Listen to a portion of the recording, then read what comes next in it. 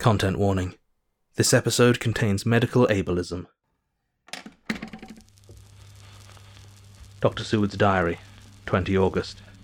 The case of Renfield grows even more interesting.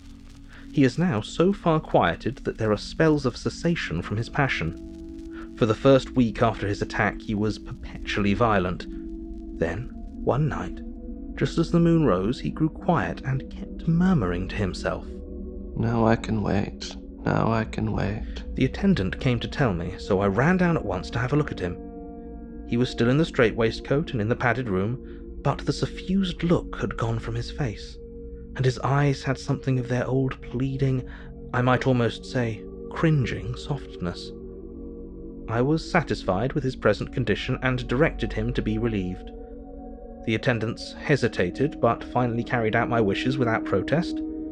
It was a strange thing that the patient had humour enough to see their distrust, for, coming close to me, he said in a whisper, all the while looking furtively at them, "They think I could hurt you. Fancy me hurting you.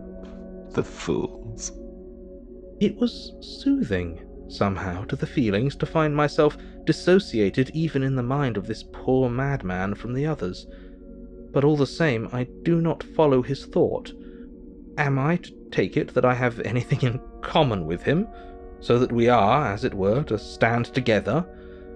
Or has he to gain from me some good so stupendous that my well-being is needful to him? I must find out later on. Tonight he will not speak. Even the offer of a kitten, or even a full-grown cat, will not tempt him.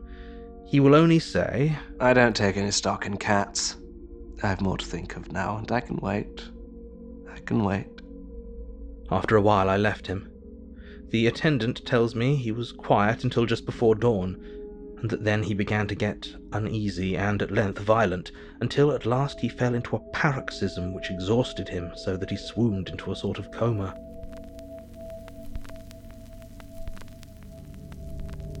Three nights has the same thing happened. Violent all day, then quiet from moonrise to sunrise. I wish I could get some clue to the cause. It would almost seem as if there were some influence which came and went. Happy thought! We shall tonight play sane wits against mad ones. He escaped before without our help.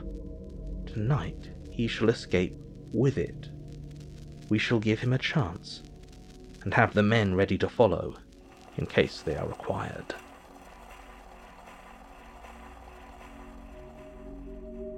This episode featured Jonathan Sims as Jack Seward and Felix Trench as Renfield.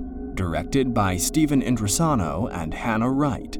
Dialogue editing by Stephen Indrisano. Sound design by Tal Munir. Produced by Ella Watts and Pacific S. Obadiah, with executive producers Stephen Indrisano, Tal Munir, and Hannah Wright. A Bloody FM production.